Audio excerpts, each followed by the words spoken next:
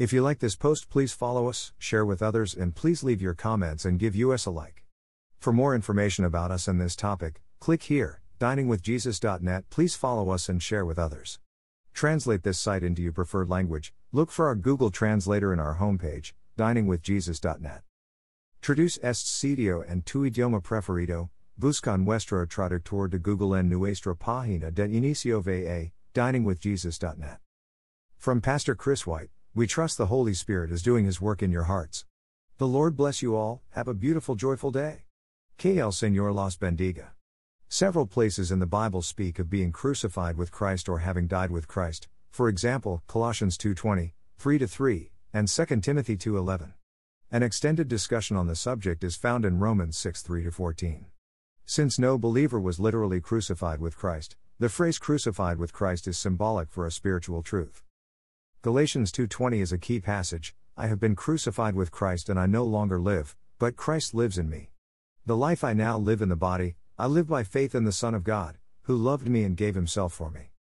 The context of Galatians 2 is how the believer is made right with God. False teachers were telling the Galatian churches that faith in Christ was not enough.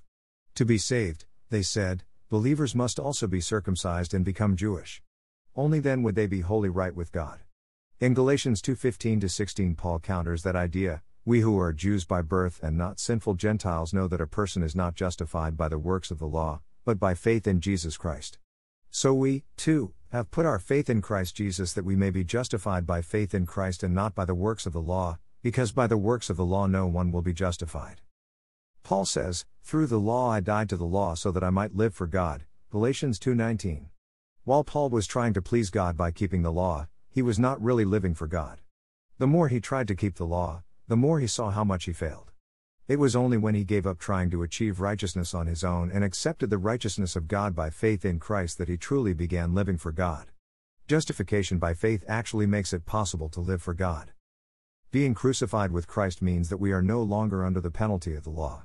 That penalty was paid by Christ on our behalf. When Christ was crucified, it was as if we were crucified with Him. The penalty was fully paid, just as surely as if we had been crucified for our own sins. When Christ rose from the dead, we rose, too. Now the risen Christ empowers us to live for Him in a way that pleases God.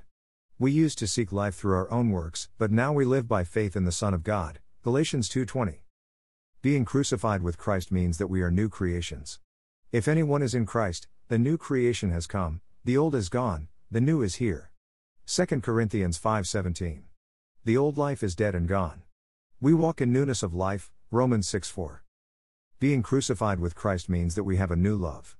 The lusts of the flesh and the love of the things of this world have been crucified, Galatians 5:24. Now we love Christ, though we have not seen Him, 1 Peter 1:8. Being crucified with Christ means that we have a new commitment. We are dedicated to the service and glory of the Lord, and that dedication destroys selfishness and surpasses ties to family and friends.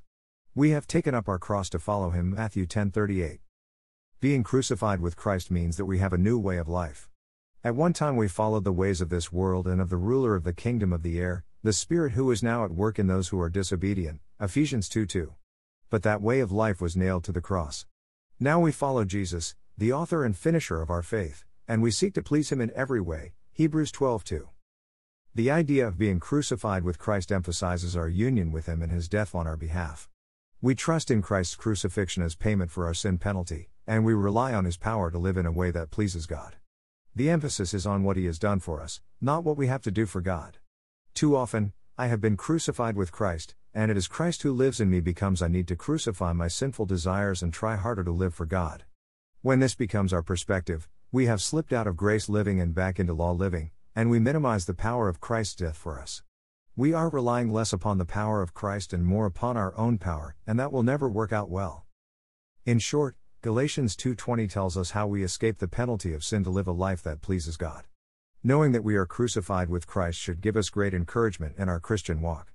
We have the power to say no to sin and yes to God. Thank you to Got Questions Ministries. Copyright 2002 to 2021 Got Questions Ministries. All rights reserved.